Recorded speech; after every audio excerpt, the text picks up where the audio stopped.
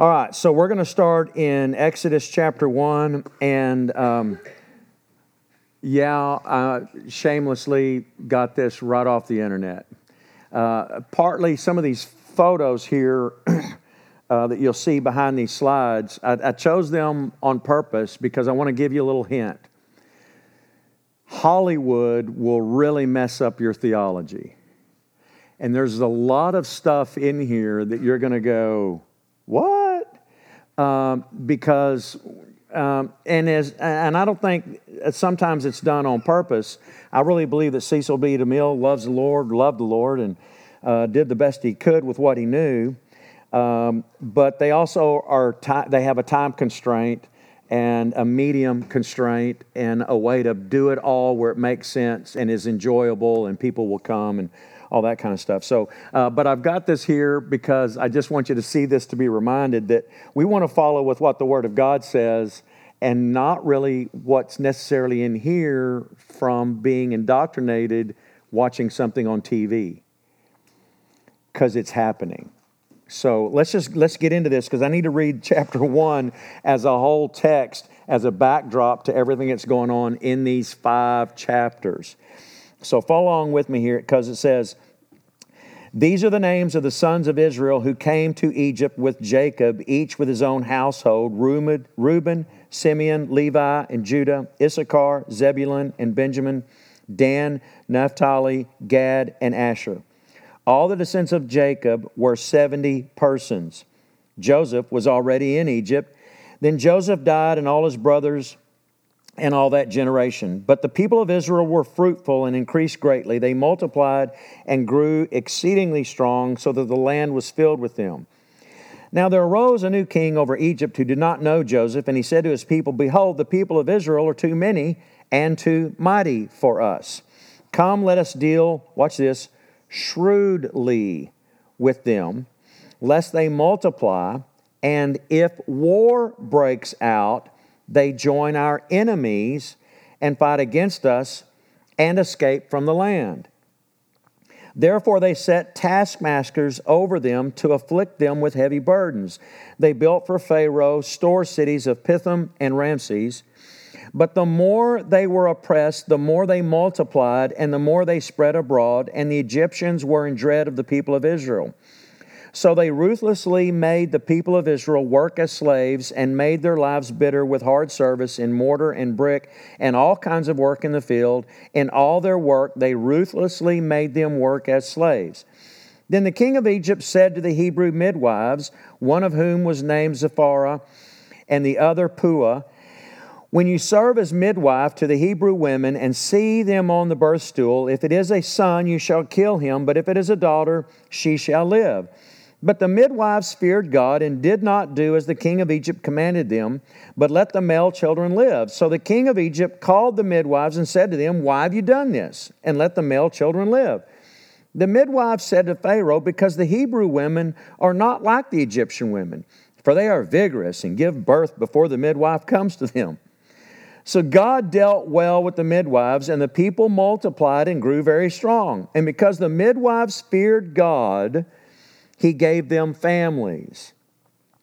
Then Pharaoh commanded all his people, 'Every son that is born to the Hebrews you shall cast into the Nile, but you shall let every daughter live.'" And we pray that not only right there, but throughout the rest of our time today, that God would honor the reading of His Word. Amen? So here's something I want to point out to you as this is like the backdrop for this story. I have here the ESV, and it says, "These are the names of the sons of Israel." In the original Hebrew, it really doesn't say that. It really says, "And these are the names." In some versions will say, "Then," or "Therefore, these are the sons of the names of Israel who came to Egypt." And the word "and" there, that conjecture, that connecting term is there because it's connecting it what? To the last sentence in Genesis. It's a following, it's really one big huge document. And we have to also remember, this is also important as we're studying this, and it's going to come up here in just a minute, Who's writing this? Moses is writing it. So Moses is giving the people of Israel a written history and instruction on how to live. And so you have to remember that Moses is writing things that happened in Genesis that happened before his time. Now we're into Exodus, and these are happening during his time. And he's also recalling some things in his own life that he's going to pen for our instruction. That's just important to remember who wrote this, and that the actors in this play, who they are.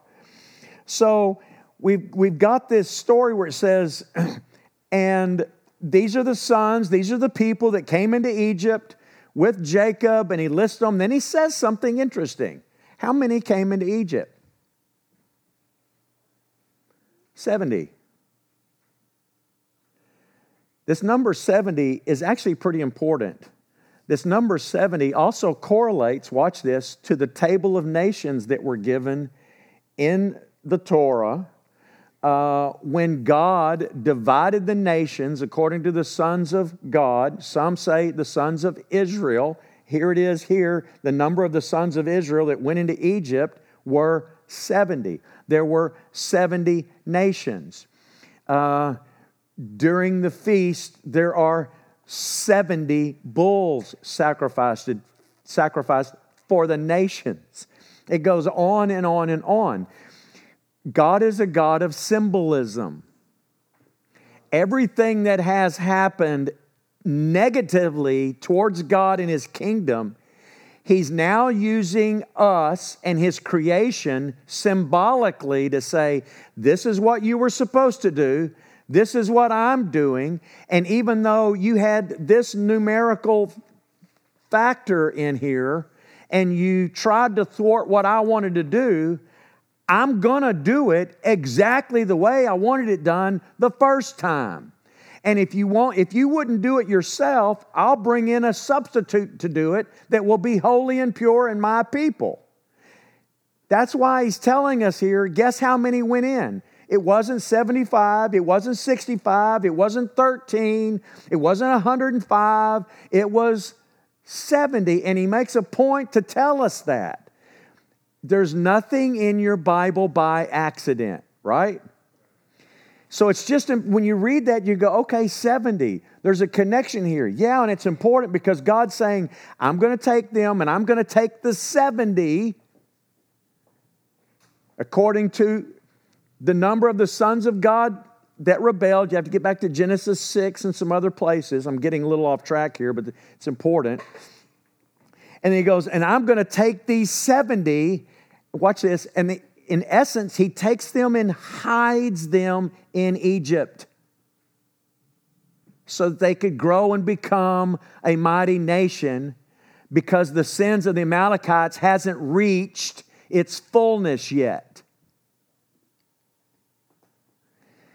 So, you just have to hold on to that. And so then we have this story here of Pharaoh, who didn't know Joseph. And he goes, well, they're growing. And what happens if we have a war and they decide to partner with our enemies and they rise up to kill us? So he says, we need to deal with them shrewdly.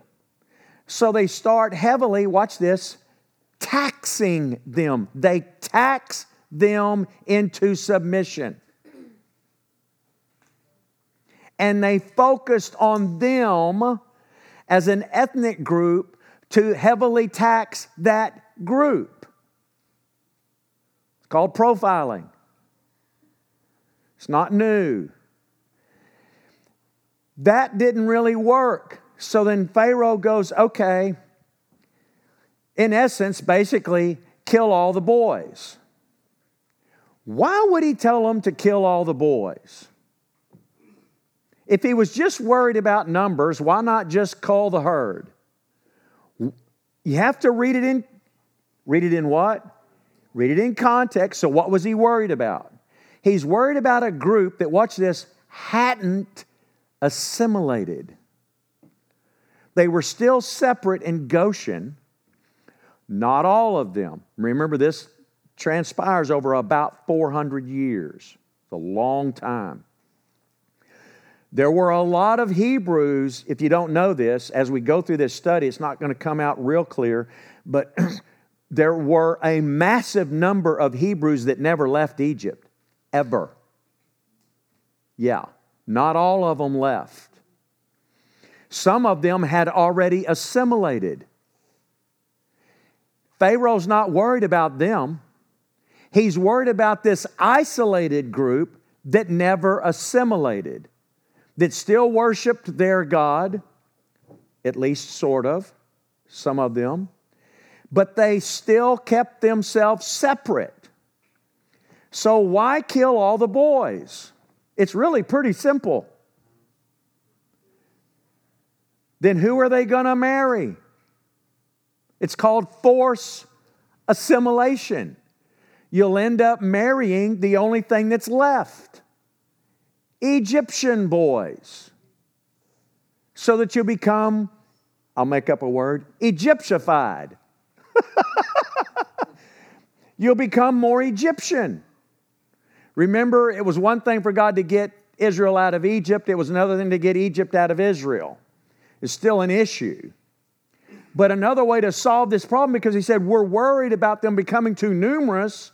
They'll overtake us as an ethnic group, and they might join with our enemies and kill us and overrun us. How do we solve this problem? You kill the boys, not the girls. We don't want to lose our workforce. We just want to let's just change the breeding around here a little bit. So let's leave these Hebrew girls with nothing but Egyptian boys to marry. We'll solve the problem. And God said, that's still not going to work. I just want you to understand what was going on there. So they try to do this. It doesn't work. God blesses them, and they multiply all the more.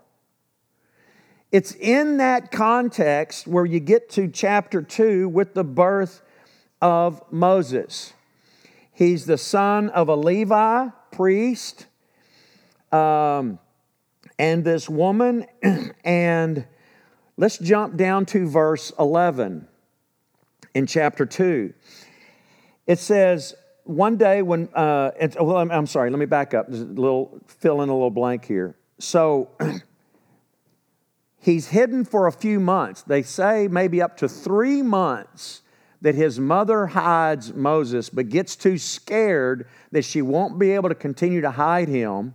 And so she makes a basket out of the reeds and basically caulks it with tar and pitch and puts him in the reeds so that he doesn't float too far, doesn't just toss him into the river, but places him in the river. Pharaoh's daughter finds him, takes him out. It's not like in the movie where she hides it. Moses knew he was Hebrew. Pharaoh knew that he was Hebrew. He grew up knowing he was Hebrew. You'll see it here in a little bit. He goes among his own brethren and sees the Egyptian beating his brethren. It wasn't hidden. Why? It wasn't so much this issue of a deliverer is going to come, so we've got to kill all the boys and there can't be any boys. They were trying to keep the girls from having enough Hebrew boys to mate with and have children and families. They wanted them to become more Egyptian. So she finds a child floating in the Nile River, one of the Egyptian gods. And she goes, I think God's blessed me, and I'm going to raise this boy in the court. That's why Pharaoh didn't really have a problem with. He's like, okay, you want a pet? Okay, no big deal. It's one. I'm worried about the masses. And you want to raise him here? Oh, not a bad idea. It can kind of help me do what I'm trying to do. So it all just kind of fits. So it says in verse 11 in chapter 2, it says, one day when Moses had grown up, he went out to his people. And he looked on the burdens, and he saw an Egyptian beating a Hebrew, one of his people. There's a reason why God is having Moses write this in here like this, so that you'll know he knew that they were his people. He was not like, what do you mean I'm Hebrew, like Charlton Heston? Makes for a good movie, but I just don't think it's biblical. In verse 12, it says he looked this way and that. He's looking to see if he can get away with this.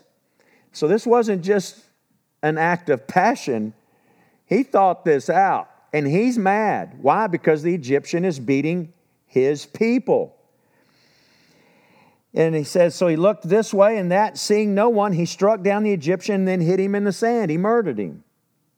When he went out the next day, behold, 2 Hebrews were struggling together, and he said to the man in the wrong, why do you strike your companion? He answered, who made you prince or judge over us? Is that not prophetic? Because what's going to happen? He's going to become prince and judge. So he goes, who made you prince and judge over us? Do you mean to kill me as you killed the Egyptian? Then Moses was afraid, and he thought, surely the thing is known. When Pharaoh heard it, he sought to kill Moses, but Moses fled from Pharaoh and stayed in Midian and sat down by a well. So this is where Moses leaves, and he's about how old? He's about 40. He runs because he's a murderer.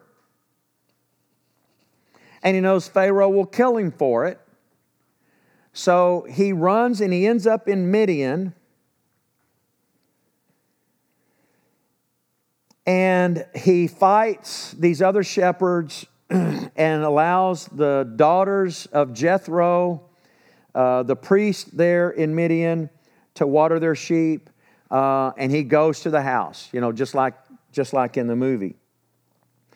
In verse 21, we'll pick up again here in chapter 2 and down in verse 21 is where the father Jethro hears about this, and he says, and Moses was content to dwell with the man Jethro. Okay, and he gave Moses his daughter Zipporah, and she gave birth to a son and called his name Gershom. For he said, I have been a sojourner in a foreign land. Gershom. It's 2 words.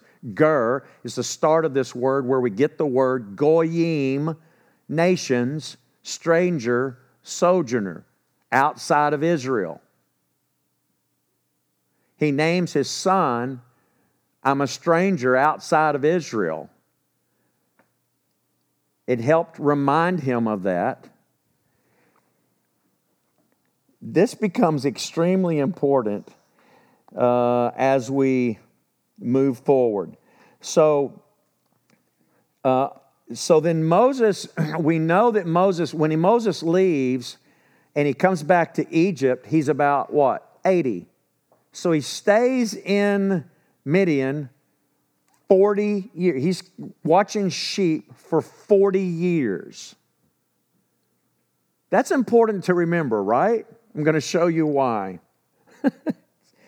It's amazing. If you jump down into chapter 3, let's look starting with verse 7. This is where Moses is having his burning bush experience. Okay? He's already been with them for about 40 years now when this happens. It picks up in verse 7, it says, then the Lord said, I have surely seen the affliction of my people who are in Egypt, and I've heard their cry because of their taskmasters. I know their sufferings, and I have come down to deliver them out of the hand of the Egyptians, and to bring them up out of that land to a good land and a broad land, a land flowing with milk and honey, to the place of the Canaanites, the Hittites, the Amorites, the Perizzites, the Hivites, and the Jebusites. And now, behold, the cry of the people of Israel has come to me, and I have also seen the oppression of which the Egyptians oppressed them. Come, I will send you to Pharaoh, that you may bring my people, the children of Israel, out of Egypt. But Moses said, who am I that I should go to Pharaoh to bring the children of Israel out of Egypt? And he said, dude, that's Paul Henry paraphrase, I'm going to be with you. He goes, but I'm going to be with you, and this will be the sign for you. What's the sign? That God is with him. He goes, but I will be with you, and this will be the sign for you that I have sent you. When you have brought the people out of Egypt, you shall serve God on this mountain. These things become extremely important. And here's what I want, one thing I want you to see before we move forward. Here we have the declaration where God says, I've seen the affliction of my people, and I've heard their cry. And I'm going to send you, a murderer, back to Egypt to bring my people out. Moses' reply is, who am I? Who am I to do this? Throughout this situation here, and there's times here where Moses argues with God numerous times during this encounter. I can't talk. I'm not a man of good words, and stammering, and stuttering, and heavy-tongued, and there's certain things that he can't say. Some say that it could have been like he had something like a lisp, where there were words that he just couldn't say real well, which is highly possible, because he talks about how he was heavy-tongued. And there are certain words that are guttural and all these other words that you have to form your mouth in a certain way. And there might have been certain words that he would have just simply had a hard time pronouncing. Sometimes I get tongue-tied. Do you ever get tongue-tied?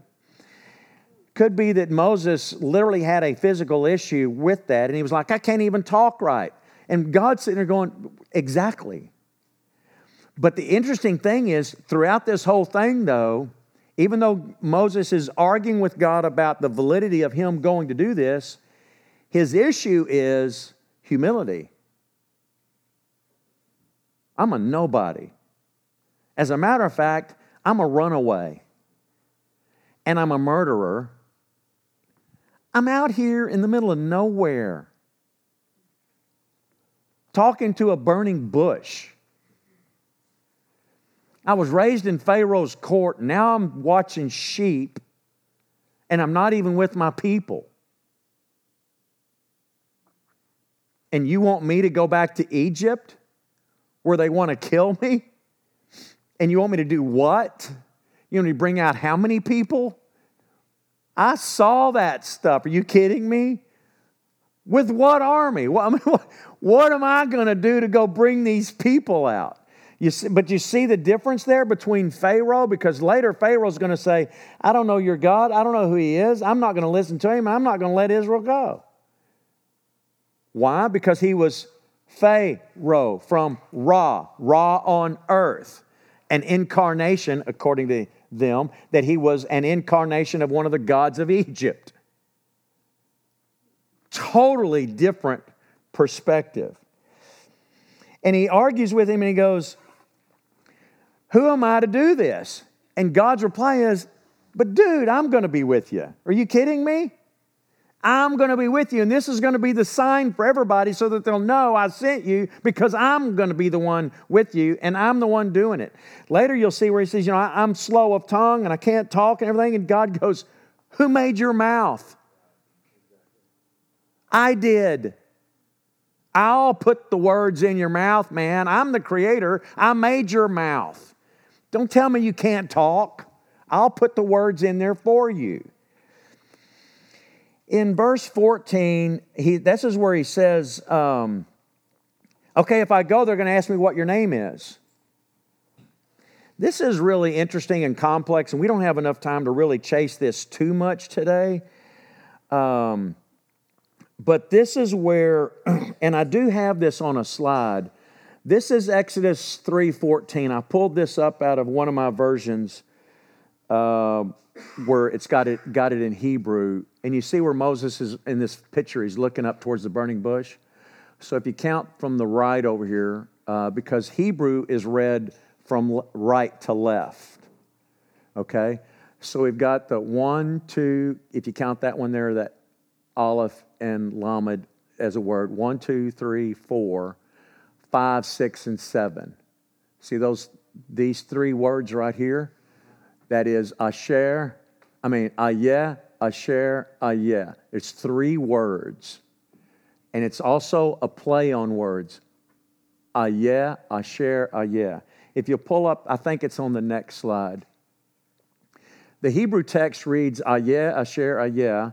The word Ayeh being derived from Hayah, which means to be, or watch this, or to exist.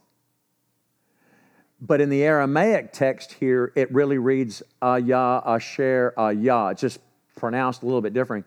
And this is his name, but it's not his name. It's an explanation that leads up to the revelation of his name in verse 15, namely Yod, Hey, Vav, Hey, Yahovah. Okay? Which is connected to Ayeh, Asher, Ayeh, which means basically, I will be, let me try to say it this way, I will be what I want to be when I want to be it. We translate it typically as I am. If you've got, like for instance here, I have it in the ESV, it says, what is his name? And what will I say to them? And God said to Moses, I am who I am. If you remember in the Gospel of John, this is not, you don't have that back there, Matt, but when Jesus was arrested, remember the story when Jesus was arrested and the soldiers show up, it's at night, and they say, he says, who you looking for? And they say, Jesus of Nazareth. And he goes, I am. In the Greek, it would have been ego eimi, I am that I am. But the interesting thing is, whether Jesus said it in, I don't think he said it in Greek. He's Hebrew. I believe that what he said was, Ayeh, Asher, Ayeh. I think that's what he said. He either said that or he said Yahovah to me. But what he basically said is, I really think it was, he said, who you looking for? We're looking for Jesus of Nazareth. Oh, Ayeh, Asher, Ayeh. And when he said that, the scriptures tell us that they fell back to the ground. It knocked them down. They didn't just retract in fear, they got up in fear. Because the very words of what he said knocked them to the ground. And they get back up and he goes, so who you looking for? I could just imagine her going, I don't know if I want to go through that again. Yeah, we're looking for Jesus. So here's the deal. What it's literally, his name means, I am who I want to be. I will be what I want to be when I want to be it. I exist. Therefore, you are here because I exist. But watch this.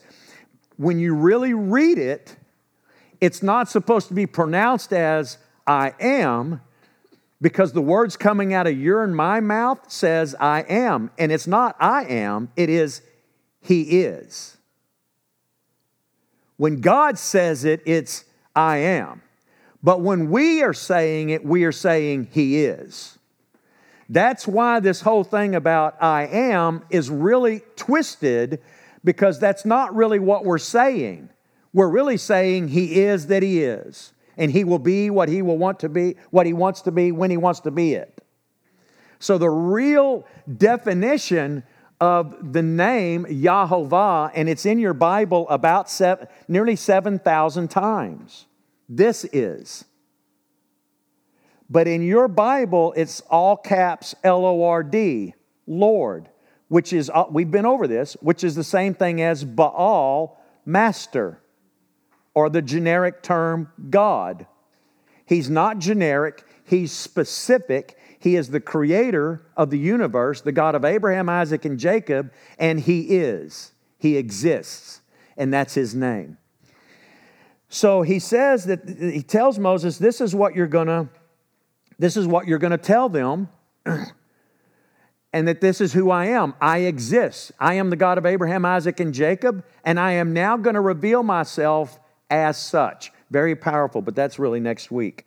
I want you to see something else here in verse 18. I don't even think that's in my deal back there, Matt, but I have to bring this out. So here's something else that's really fascinating, because we all know that who went and talked to Pharaoh? Moses and Aaron. Did you know that wasn't the command? Fascinating, huh? Well, let's just read what it says. Maybe we should go with what the Bible says. Amazing, huh? When we actually slow down and read it. Verse 18. He tells Moses, this is what you're going to do, and you're going to take them. I'm going to take them to this land. I missed that. I'll come back to that here in just a second. And they're going to listen to your voice, and you and the elders, you know how many there were? 70. You and the elders are going to go to the king and say to the king, the Lord, the God of the Hebrews, has met with us, and now please let us go 3 days' journey into the wilderness so that we may sacrifice to the Lord our God. Moses and Aaron were supposed to go with the elders. According to the sages, they say that on the way to get there, they started peeling off. They're like, this is crazy. We're just going to go tell Pharaoh, let us go. You have to keep in mind, some of these people lost babies. They saw this guy murder babies. And they're going to say, so what you want, let me get this straight, right? You want us to just go march into Pharaoh's court and say, hey, dude, we met with this God. I know you don't know him, but you need to let us go. Oh, that's going to turn out great. When they get there, who's there? Moses and Aaron. Everybody else bailed. Amazing, huh? There's one other thing I just got to point out. I can't get away from this because it's been on my mind the whole time, and I don't even have it in my notes. But this is something else that's really interesting, because he says, I'm going to take you to the land flowing with milk and honey. Sounds great, doesn't it? Right? This is where I'm going to take you. He doesn't hide it. He doesn't hide it at all. He goes, yeah, and I'm going to take you to the land that's flowing with milk and honey. It's the land of the Canaanites, the Hittites, the Amorites, the Perizzites, the Hivites, and the Jebusites. Oh, yeah, by the way, there's all these guys out there, and some of them are giants. You got to get into the mind of these Hebrews. They've been in bondage for a long time. Moses shows back up. They see these signs. They believe him. They get scared, and they're also thinking, and you're going to take us where? There's giants out there. We're not going to a vacant property that we're just going to go and become squatters on. These are occupied. Man, we're jumping out of the frying pan into the fire. Are you kidding me? I just thought that was fascinating. Well, let's jump ahead and get to this other story that's absolutely fascinating. So, Moses has the encounter with God at the burning bush. God tells him, look, go and do it. I'll send Aaron and he'll speak for you. You'll be like God to him, and then he's going to speak. And that's how this will all work. Trust me, it's going to be okay.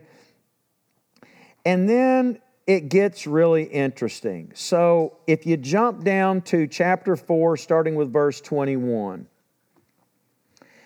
it says, and the Lord said to Moses, when you go back to Egypt, see that you do before Pharaoh all the miracles that I've put in your power, but I will harden his heart so that he will not let the people go. Then you shall say to Pharaoh, thus says the Lord, Israel is my firstborn. You might want to highlight that in your Bible at some point. Israel is my firstborn. This is one of the reasons why the Jews don't believe that Jesus is the Son of God and that he's the suffering servant of Isaiah 53. They consider themselves the firstborn. That's a whole other topic. But it says, Israel is my firstborn, and I say to you, let my son go that he may serve me. If you refuse to let him go, behold, I will kill your firstborn. Let's stop there just for a second. This issue of hardening his heart. I read a book. I pulled it up a while ago to make sure that I gave you the right name. once again, I have to say some of these things with great caution because you can fall off into the deep weeds. But I read this book, I don't know, 6, 8, 9 months ago by a rabbi, Rabbi David Foreman, but it's called The Exodus You Almost Passed Over. And I found it fascinating, and he deals with a lot of the wording and the textual issues and all kinds of stuff here in Exodus, dealing with the Exodus. And there's one of the topics that he spends a lot of time talking about is the hardening of Pharaoh's heart. How many of you here have ever heard people say, well, God must be a mean, vicious, mean, evil, nasty God because he hardened Pharaoh's heart and made Pharaoh sin and then judged Pharaoh and killed all the firstborn. God is an evil, mean, and nasty God. Anybody here ever hear that? People do think that, right? Because it says here that God hardened his heart and that he will prove himself as the one true God through this whole thing. Well, that's because this is written in English. There's all these different words for hardening and stiffening and these kinds of things. In the Hebrew, what you find out is that it talks about Pharaoh's heart, and Pharaoh hardened his heart, and also God hardened Pharaoh's heart. There are different words. The words where it talks about where God is hardening Pharaoh's heart, it really means God strengthened Pharaoh. Yeah. What it means is this. Let me paint it this way because I'm running out of time already. I knew this would happen. What it means is that during these plagues and all this kind of stuff that's going on, Pharaoh became tired, emotionally spent, physically spent, and spent in his will. That he was like, I can't do this anymore. And God encouraged him and built him up physically, mentally, emotionally, so that he could go ahead and do what was in his heart. God didn't force Pharaoh to rebel. God just strengthened Pharaoh physically and mentally and in his spirit, if you will, so that he could do what was already in his heart. It's the same thing as we find in Romans chapter 1, where Paul talks about, and he says it 3 times, that these people, although they knew God, they rejected God, and they began to worship things that were not God. And he says this 3 times, therefore God gave them over to the lust in their own heart. It's the same thing in the opposite. Where in Romans 1, it talks about how God took his hand off and said, just go ahead and do what you want to do. The issue here was in Pharaoh's heart, he wanted to hold on to Israel because he was defying God. Because Moses and Aaron show up and say, God showed up and said, you need to let Israel go. And they literally say, Yahovah has said, let my people go, who is my firstborn. And Pharaoh's reply is, I don't know Yahovah. And I'm not listening to him. And I'm not going to let Israel go. Why? He wanted the work. He's already spent he's invested. And he doesn't want to lose the workforce. And he's got a machine going.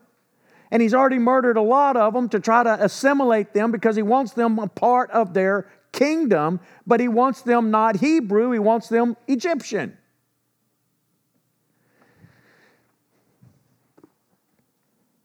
And so God is like, okay, I'm going to help you do what's in your heart. But to do that, because you're going to be fighting me, you're going to get weak-kneed. And your own priests are going to tell you to let them go. And I'm just going to encourage you to keep doing what's in your heart. Because in that process, I'm going to prove that these other gods are not God, that you're not God, and that through this process, I am Yahovah, the one true God, the creator of the universe. And I'm going to do it when I started out with 70. That I was hiding here from these others that would have annihilated them and kept me from doing what I want to do. But because I'm outside of time, I not only know what did happen, what will happen, I know all the possible happens. And I know exactly which way it's going to go. Therefore, you can't thwart what I'm doing. So now we get to this fascinating story. Starting in verse 24, it says, "At a lodging place on the way, the Lord met him and sought to put him to death. Then Zipporah, his wife, took a flint and cut off her son's foreskin and touched Moses' feet with it and said, 'Surely you are a bridegroom of blood to me.' So he let him alone," meaning God. "It was then that she said, 'a bridegroom of blood,' because of the circumcision." Once again, nothing is in Scripture by accident, right? So there's this weird story. It says, at a lodging place on the way. It says, the Lord met him and sought to kill him. Who's the him? Some people argue and say it was one of the boys. I don't think that fits at all. I think what it's saying here, and I'm going to show you because it says she put the foreskin, this bloody foreskin, on the feet of Moses. And actually in the Hebrew, it could mean two or three things. His feet, his legs, or another part of his anatomy. I really think it probably was his feet. And I'm going to show you because I think it was Moses that was on his deathbed. And I think that's why she put it on Moses' feet. But now here's what I want you to see, because what? Right? I'm going to go deliver the people, and you got all the burning bush and God speaking, and you got the staff that turns into a serpent. He puts his arm in his cloak and he comes out leprous and all this other stuff. And he goes, you're going to go and you're going to pour water out of the Nile on the sand and it's going to turn to blood and all this weird stuff. And oh yeah, by the way, on the way, I nearly killed you because you didn't circumcise your son. Huh? So some of the translations say that Zipporah threw it at Moses' feet. Now, here's what I want to remind you about something. Listen, you have to read it in context, right?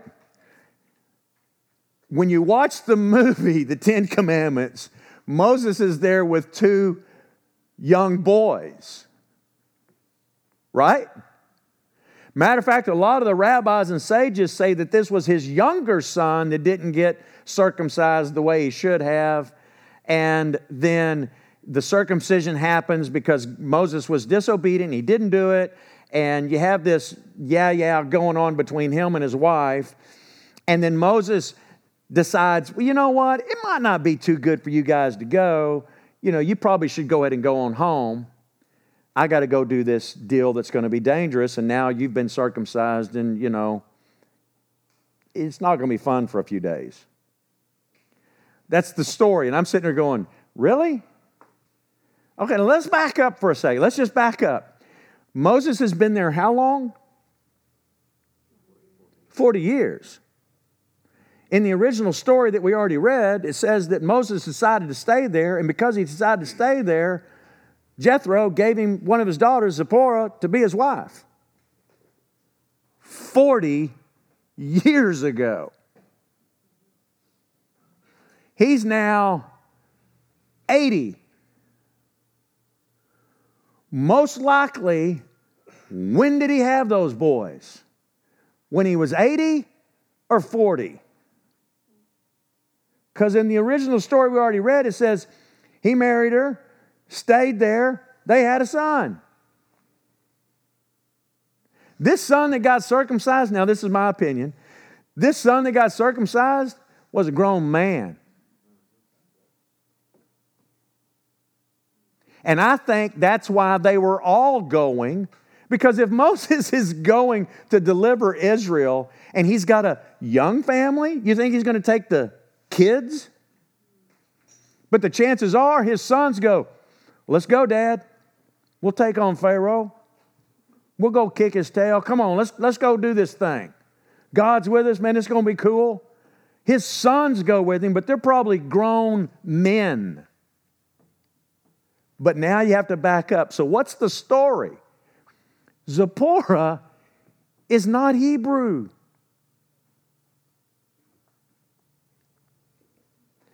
Circumcision wouldn't have been a practice for her and her people.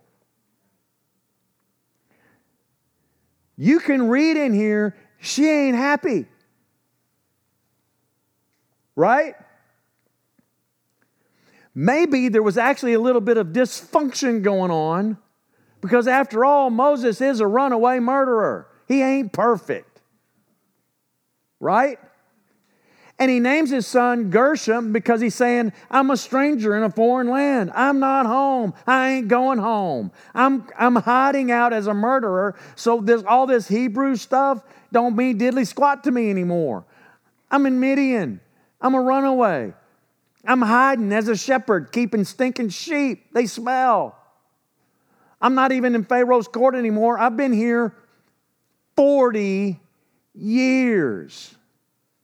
Folks, that's a long time. What are the odds that maybe Moses might have even tried to tell Zipporah, we need to circumcise the boys, and she goes, you ain't cutting on my son. I think that's possible. And I think it's also possible that Moses just didn't want to fight it. And evidently, God said, well, before you go, you're going to have to circumcise your son because you're not going to be a disobedient husband and father and lead my people out. Because watch this, you have to be circumcised to even come in my presence. Was Moses circumcised?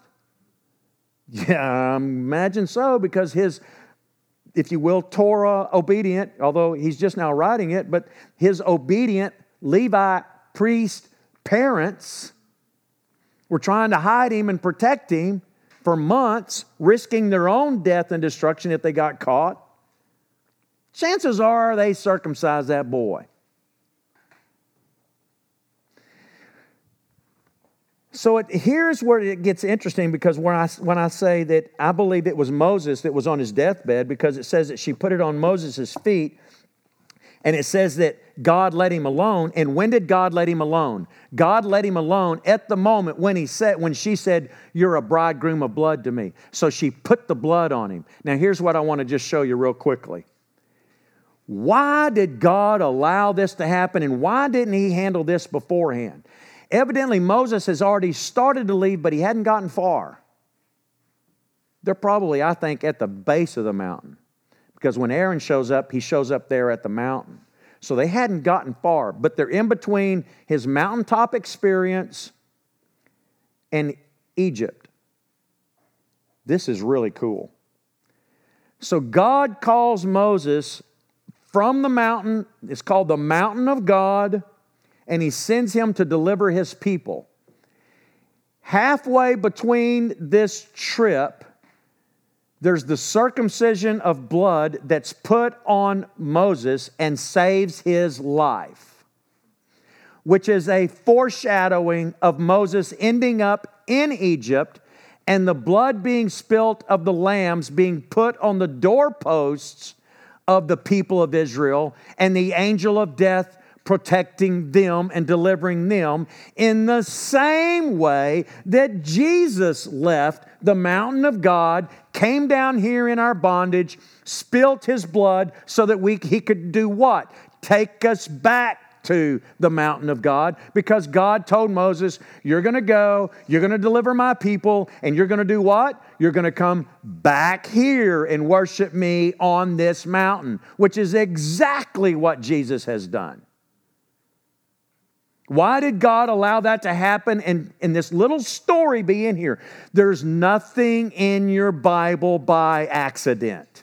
It is all foreshadowing and prophetic and symbolic, because God is like, I'm going to keep painting you picture over picture after picture after picture after picture that I am doing this and there's none other like me. And I'll even allow these weird details that look strange that are actually extremely powerful.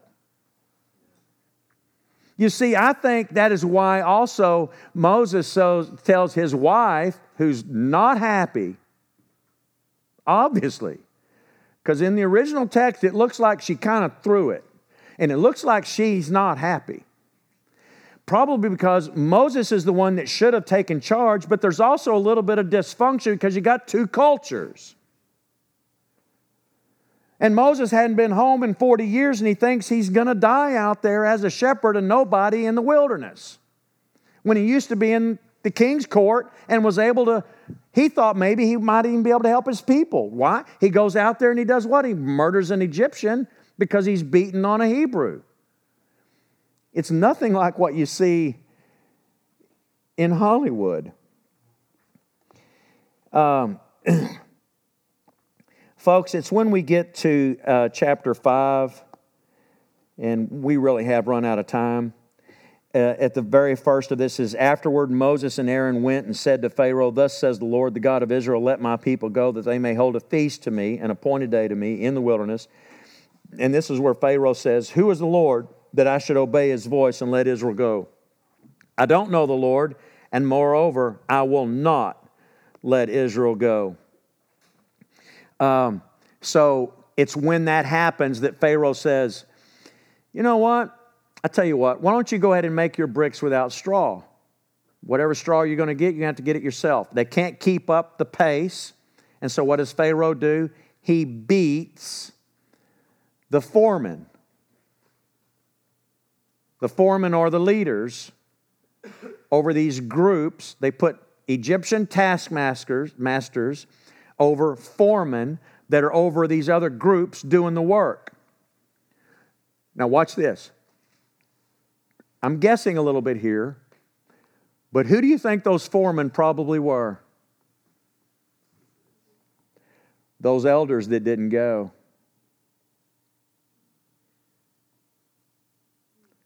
Yeah, because they're leaders. I don't think they're two separate groups. These leaders are leading, and they're put in charge over those that are working, and they can't keep up the pace. So Pharaoh has his taskmasters beat them. These leaders now come back to Moses and Aaron and go, "Look what you did, Moses. Dude, look at my back. Thanks a lot, dude." And Moses goes, "God, what are you doing?" At the end of chapter 5, he goes, "Lord, come on, man. Why have you done this evil to these people? Why'd you even send me here? I don't understand." You think Moses is he's got memory loss? Because God told him, he said, "This is what's going to happen. And they're going to come out, he's going to rebel, and he's going to come out with a mighty hand." And Moses says, "Why'd you even send me here? And you asked me to speak to Pharaoh in your name, and I've done this, and all these people have come on your people. All this evil now has come on your people." And then this is the way they end this passage in verse 1 of chapter 6. "But the Lord said to Moses, now you're going to see what I'm going to do to Pharaoh, because with a strong hand, he is going to send them out. And with a strong hand, he's going to drive them out of the land."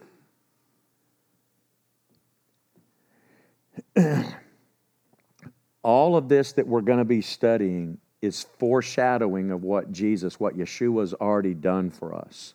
And we've got stories in here of some stuff that just even sounds really odd, but yet it's important. And there's something else that hit me, and I'm going to close with this. Who's writing this? Moses. Can you just imagine what was going through Moses' head when he's writing, and he goes, "Oh, really? Come on, God, are you serious? You want me to write that down? Really? Forever? I need to document this dumb story." Can you imagine how he's probably thinking, "Oh, dude, seriously?" I think there's also a little bit of Moses in here because it's a little bit vague. He's going to kill who? We really don't know, but you can start to extrapolate some stuff. He doesn't spell it out just really, really good. I think there's a little bit still of some rebellion in Moses going, "I really don't want to write this down." Because who should have been heading that up and making sure that that was happening in his house, Moses. And there's a sign of this little bit of some dysfunctional stuff going on even in Moses' house. And it's this little story, but this little story that probably Moses didn't want to write, that he thought was one of his mistakes, which it was. But this is how powerful our God is. He goes, yeah, but that mistake is going to paint a picture of the Messiah. And it's also going to paint a picture of what you're going to do. And I'm going to send this prophet like you later that's going to do the exact same thing, except he's going to be perfect and he's not going to rebel against me. And it's not going to be his son's blood, it's going to be his blood. Powerful, huh? God loves you. And throughout the rest of the story, here's something else we're going to see. Those that were following God, in the midst of all this junk, He protected them. And He said, look, I'm going to bring you out, but through the turmoil, I'm going to do it in such a way that you will plunder Egypt and they will gladly give it to you. You're not going to have to steal anything. They're literally going to go, please, get out of town. I mean, you want my social and my debit card number and the truck's right out there and whatever else I got. Please, get out. And that's how they left. God talks about how at the end of time that all the nations will bring their glory into Jerusalem. And He's calling us to reign and rule with Him. So if it gets dark, don't worry. Don't worry. Our God is God. But His name isn't God, it's Yahovah, the creator of the universe, the God of Abraham, Isaac, and Jacob, that sent His Son to die for you, to provide a way for us to live forever with Him.